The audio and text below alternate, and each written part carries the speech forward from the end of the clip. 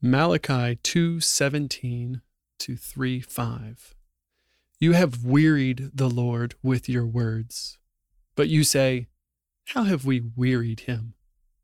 By saying, everyone who does evil is good in the sight of the Lord, and he delights in them. Or by asking, where is the God of justice? Behold, I send my messenger, and he will prepare the way before me, and the Lord whom you seek will suddenly come to the temple. And, Can I start over? Yep. The whole thing? Yeah, I'll just do the whole thing. Yeah. I got lost. Totally. Okay. Malachi chapter 2, verse 17 to chapter 3, verse 5. You have wearied the Lord with your words, but you say, how have we wearied him? By saying, everyone who does evil is good in the sight of the Lord, and he delights in them. Or by asking, where is the God of justice? Behold, I send my messenger, and he will prepare the way before me, and the Lord whom you seek will suddenly come to his temple, and the messenger of the covenant in whom you delight, behold, he is coming, says the Lord of hosts.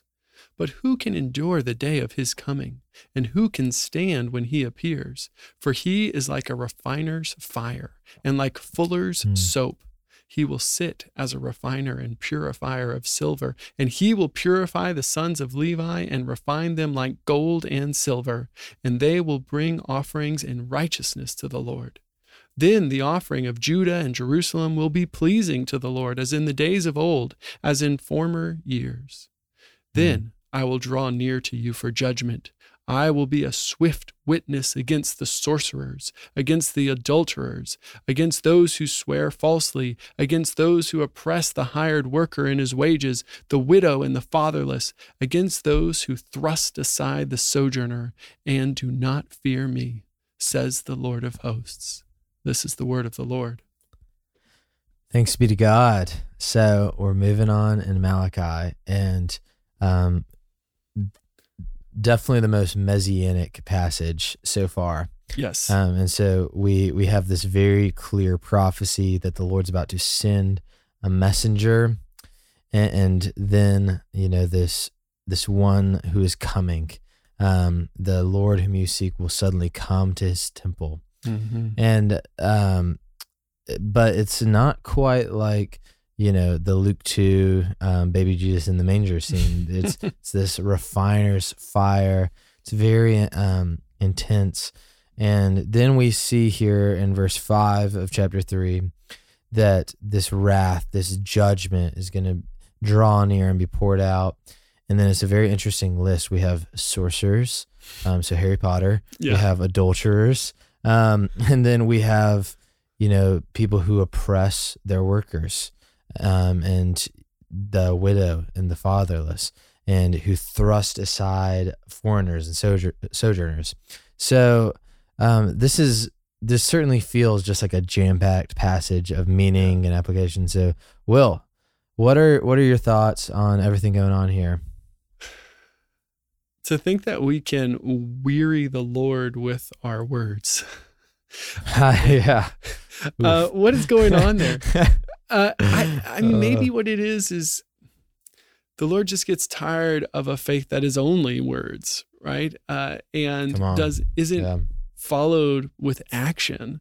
And that's what we get to at the end, right? God desires that we would seek justice for the hired worker and his wages, the widow, the fatherless, and the sojourner. So a faith that's just a faith of words is wearying to God.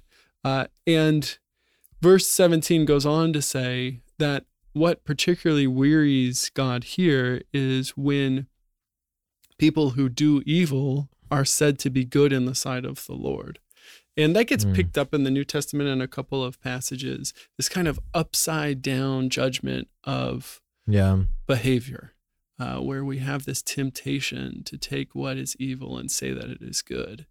And on the other side of that, to take what is good and say that it is evil.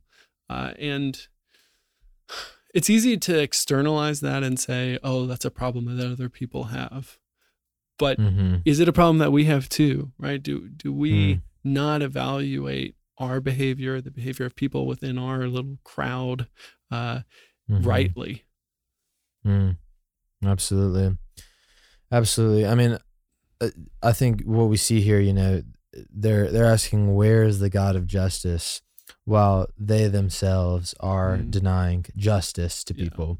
And so they want their justice. They want Israel to be freed from the Babylonians. They want to be given rest from their enemies.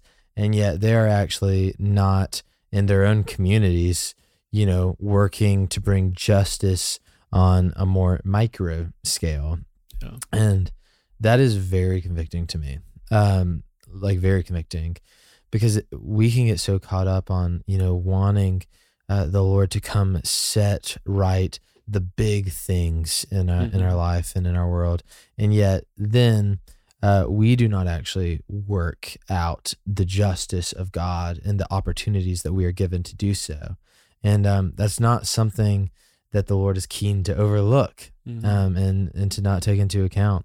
And, Psalm 103, by God's grace, for those of us who are in Jesus, he does not deal with us according to our sins. But that's not to say that, a lot of times the silence of God, it's a very talked about topic, and it's a big thing. But, I always think of the passage, the Lord's ear is not deafened so it cannot hear, nor is his arm shortened that it cannot save, but your iniquities have created a separation between you and your God. That's from the book of Isaiah. And here again, we see a very, very similar sentiment that your injustice, your transgression, and your total apathy to repent has created this separation and this veil. And so, I think practically it's just a good reminder to be seeking out ways that we can live into God's kingdom and invite others into God's kingdom. And that's what a life participating in the Spirit looks like practically. Yeah. It's striking also. So verse 1, the Lord whom you seek will suddenly come to his temple. The messenger of the covenant in whom you delight, behold, he is coming. But verse 2, but who can endure the day of his coming, and who can stand when he appears? And this, the people think that they want God to come, but when he comes, he will come in judgment. And, we're thinking about Malachi in light of the sermon on Sunday on John 9 and the Pharisees. And the Pharisees would have, of everybody in ancient Israel, or in the time, in Judah, in the time when Jesus came onto the scene, they would have been the ones who would have said, we're looking for the Messiah. When is he going to come? We can't wait for him to get here. They're leading the charge in that. But when the Messiah comes, they don't know what to do with him, and they reject him. And let that not be true of us, right? We say that we desire God's coming, and yet if God were to come suddenly to his temple, how would we respond? And are we prepared in our lives for the refiner's fire that he brings? Do we see that as a blessing in that it prepares us for the proper worship of the Lord or not? Absolutely. Yeah, that's a real challenge. Yeah, it is. And, it is very convicting to just think about that those men who were, they were ready to throw the welcome party for the Messiah. They were the ones who conspired to kill him.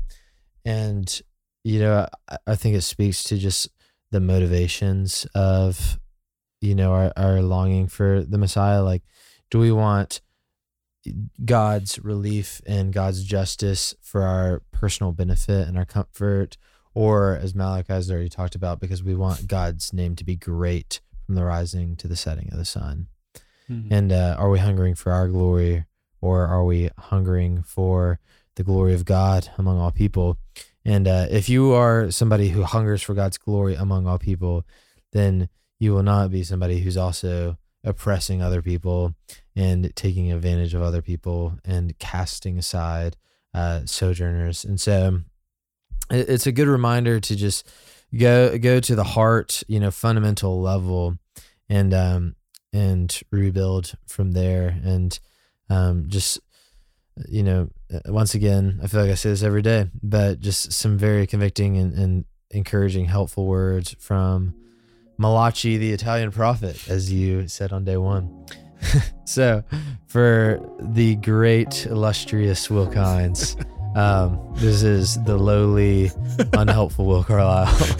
And we will see you tomorrow on Our Daily Rhythm. Thanks for listening to Our Daily Rhythm.